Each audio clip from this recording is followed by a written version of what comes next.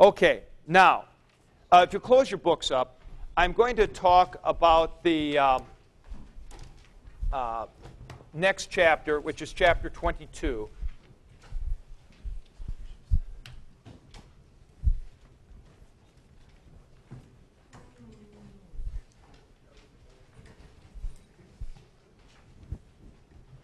Whoa, I've been erasing all this. I'm sorry, man. It can be recreated. Okay, well, it might have to be recreated. It might be different. Okay. Now, it could be exciting, right?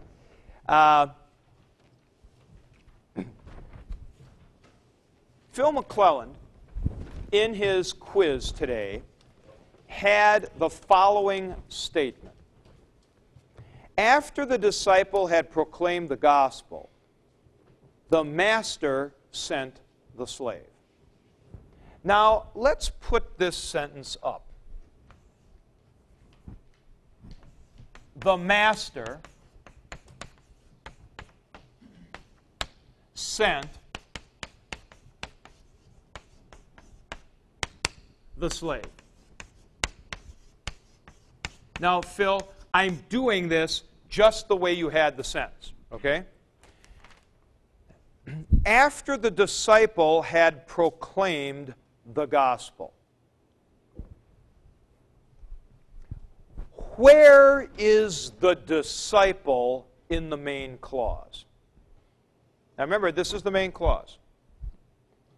The master sent the slave.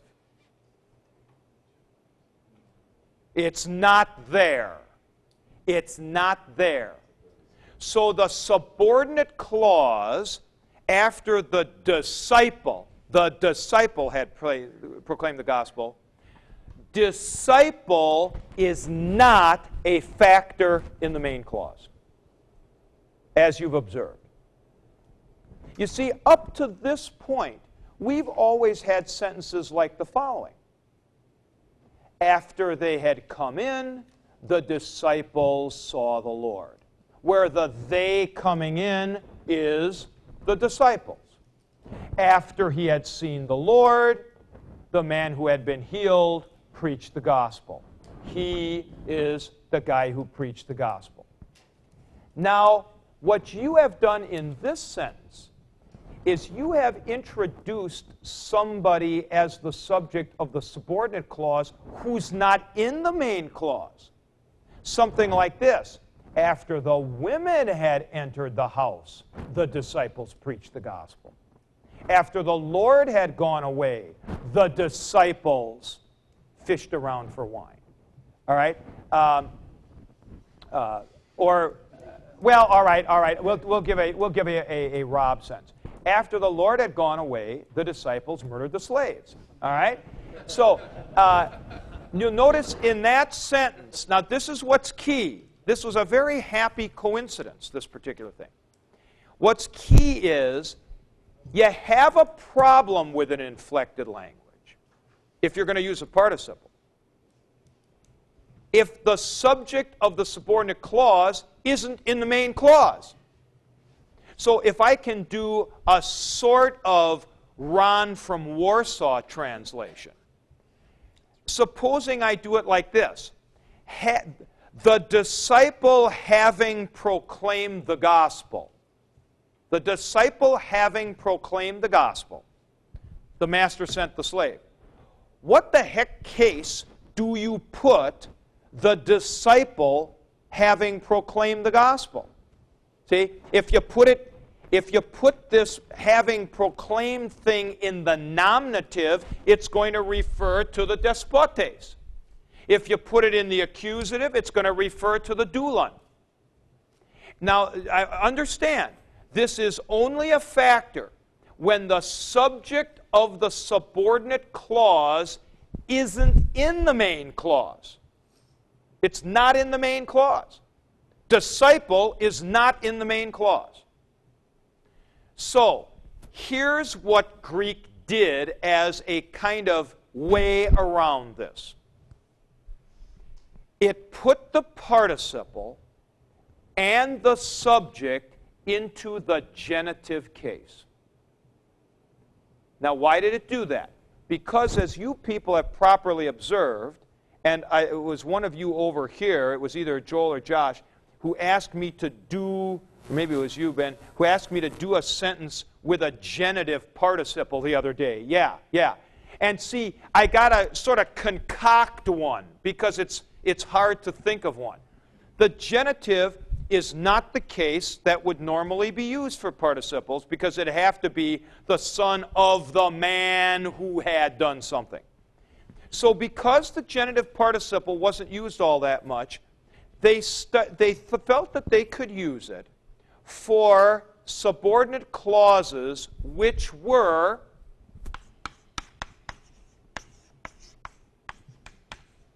absolute. And by absolute, we mean subject of subordinate clause is not in the main clause.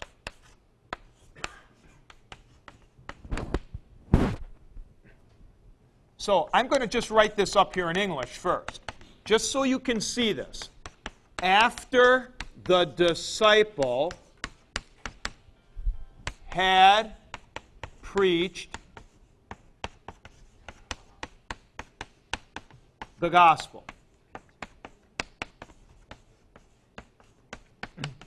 Now, Kefi, take a look here. Here's the point. Disciple does not appear any place in that clause. Now, Phil, this is why it would have been different. This is why I was so interested in your paper. It would have been different. Greek wouldn't have this problem if the sentence read this. After the disciple had preached the gospel, the master sent the slave to him. Now, if you say to him, him is the disciple, and they would have simply put the participle into the dative case. But when I say, and this is hard, when I learned, by the way, how many of you had Latin? Put your hand up if you had Latin.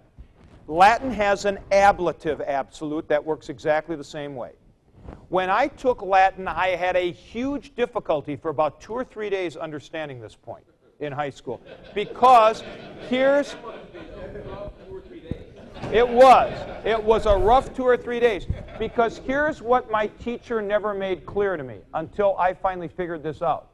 When I say that the subject of the subordinate clause is not in the main clause, I mean literally, grammatically, physically. I don't mean mentally.